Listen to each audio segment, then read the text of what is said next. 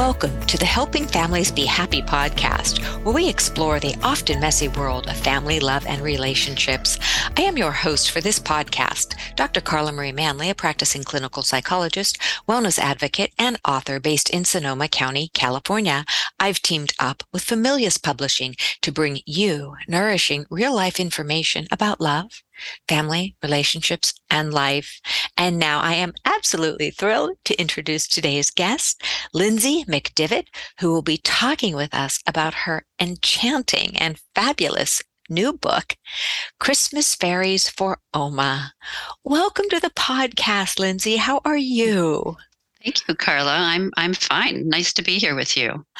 Wonderful. It's so lovely to have you. And before we launch into your wonderful new book, tell our listeners just a little bit about what makes you you. Well, I am in my second career, or at least my second career. I'm in my 60s, and I was in healthcare for a long time, but started writing children's books about 10 years ago. And I have to say, I'm enjoying it thoroughly. This is my first fiction book, which is also rather fun. Wonderful. So healthcare, what did you do in healthcare? I worked with people who had stroke survivors and their families to provide education and support. Life changes overnight with a stroke, and people really are in great need of support. It was a wonderful job. I met so many terrific people. Okay. That's another podcast, isn't it? Right there.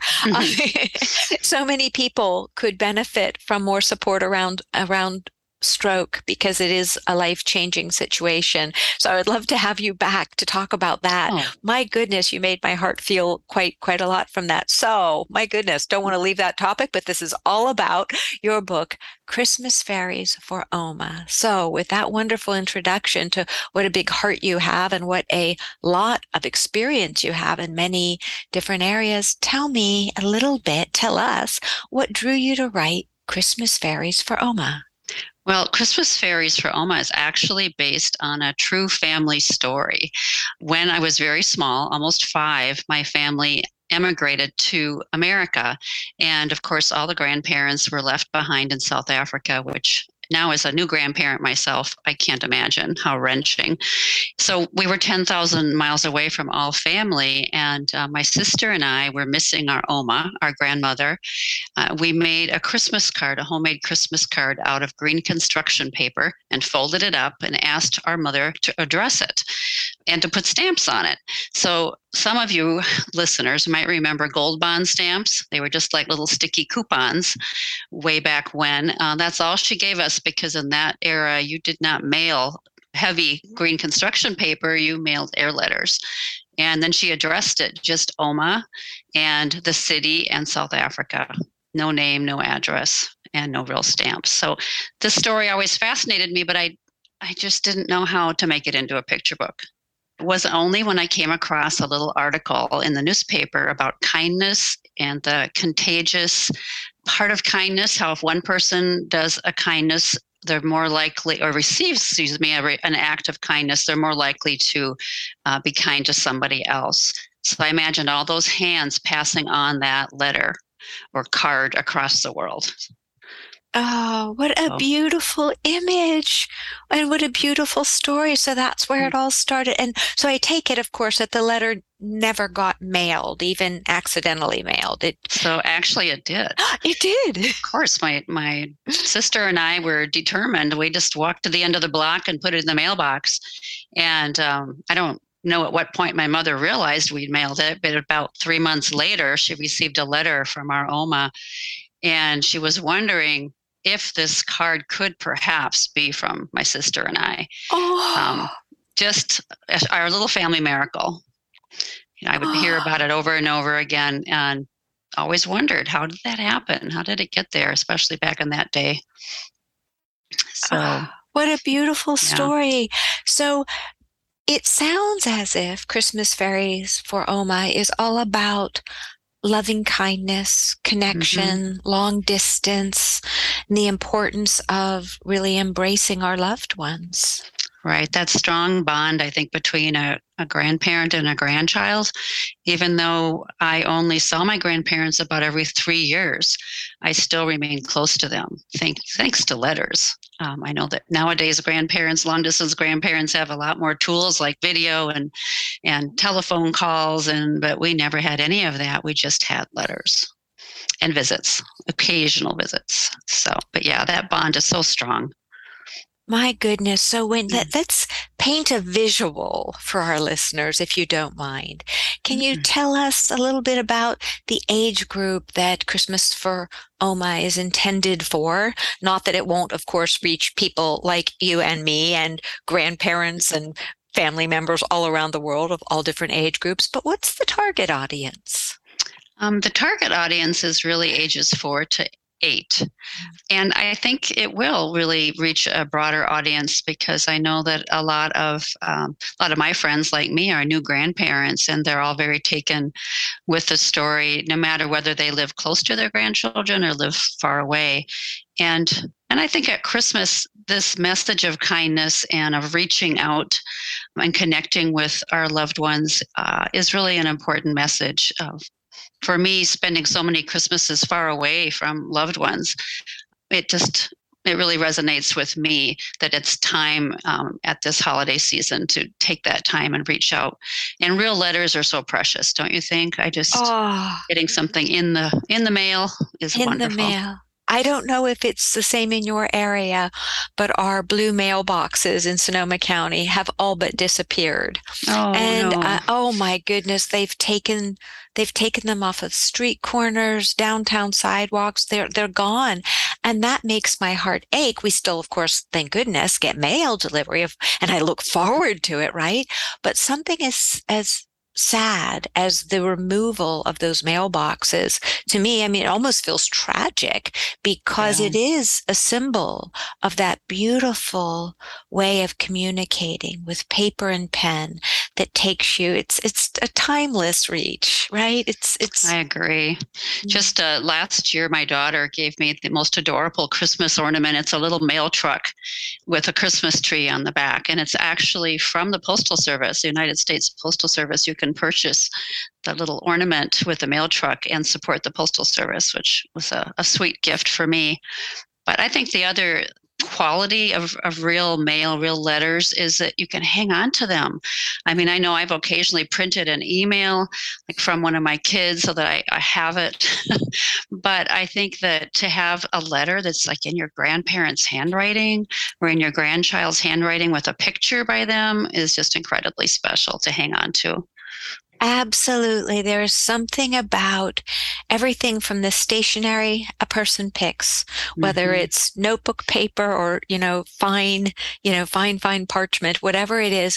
And then the distinctive handwriting where even if you don't read it, you just look at the handwriting and you say, that's from my grandma. That's from my aunt. That's from my mama. And how good that is for the heart. I agree. Yeah. I know my own mother too. She used to like to write to my kids, and she would tuck something inside the envelope, like a little blue jay feather, something that she'd found when she was out on her walk, whatever. And they just loved that. It made it extra special. Absolutely. And when you look at Familius and their values, right? The 10 habits of a healthy family: love together, play together, learn together, work together, talk together, heal together, read together, eat together, laugh together, give together, right? And we have all of these wonderful values. And it sounds to me as if Christmas Fairies for Oma encompasses actually all of those. Oh, how lovely. That's so nice of you to say. I hope so. Well, yes, when you think about it and what we're talking about, there is that loving.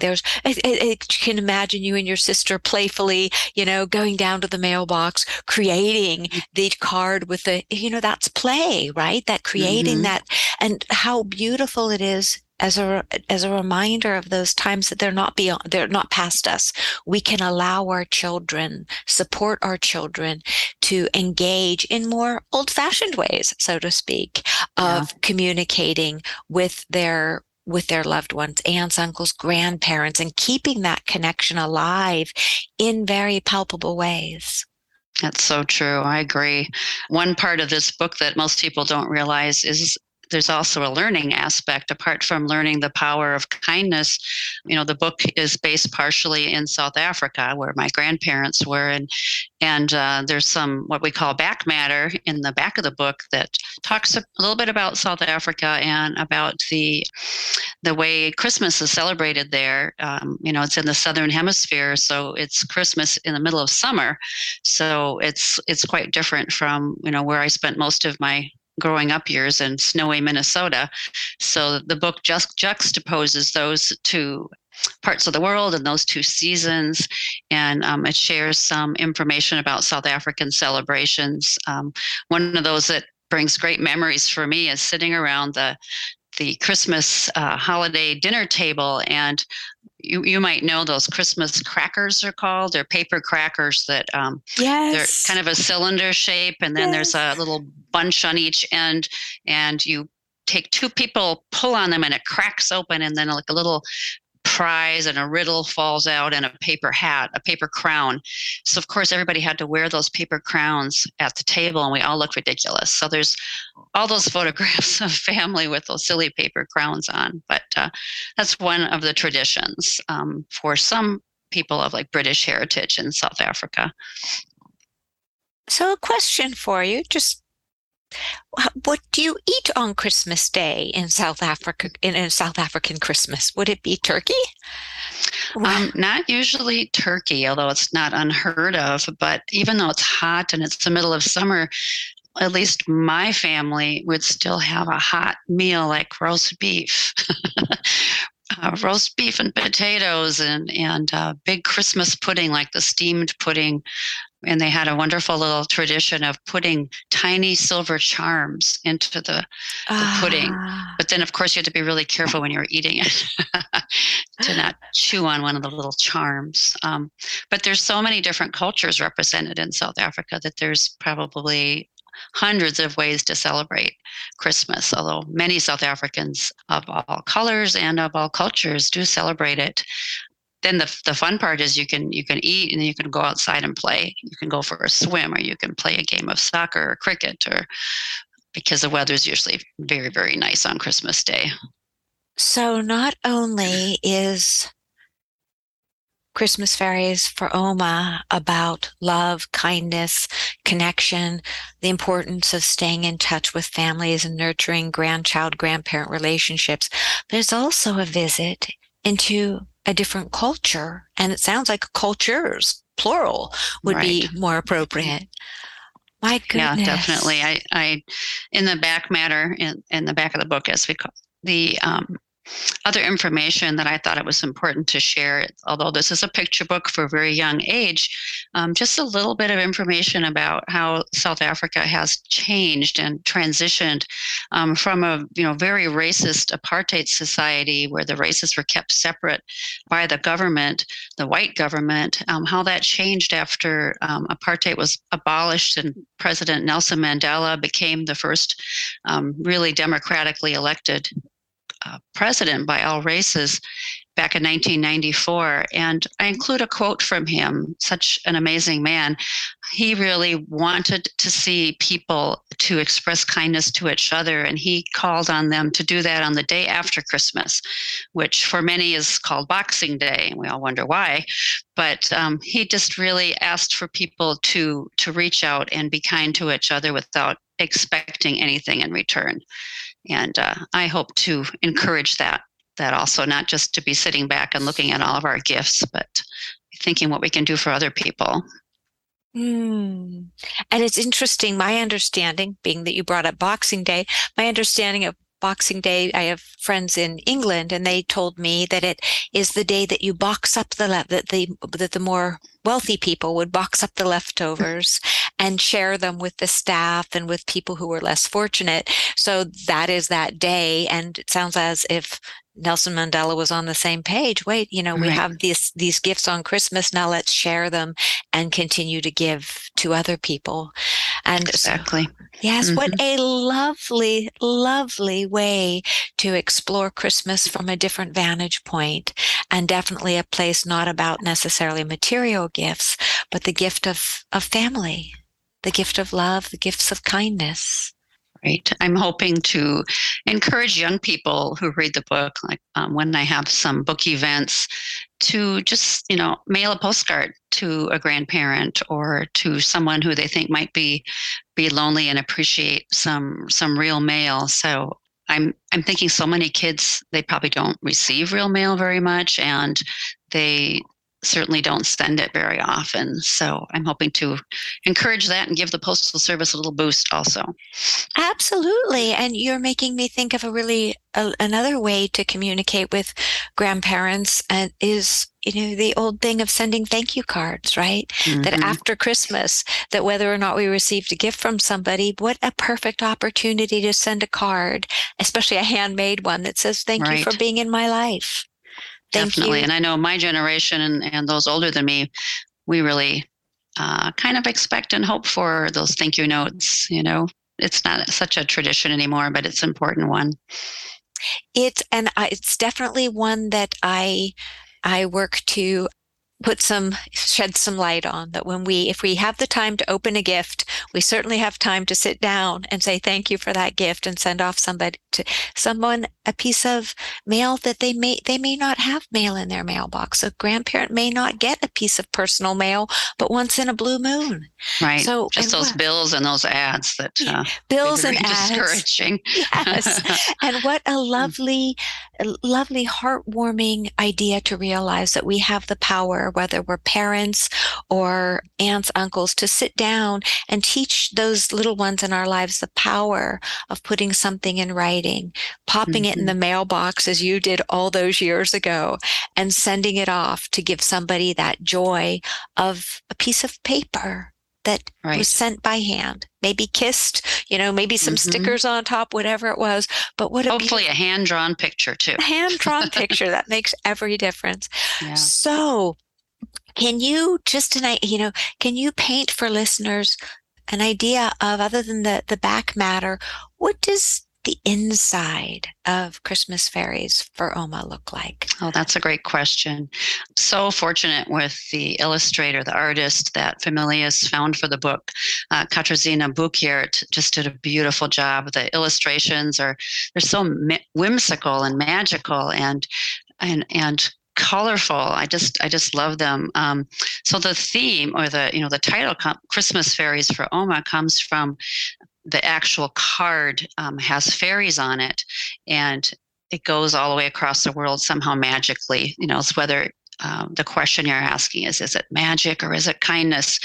But the little fairies that Katarzyna put on almost every page, I think will be so fun for kids to spy hiding up in a tree or, behind a curtain.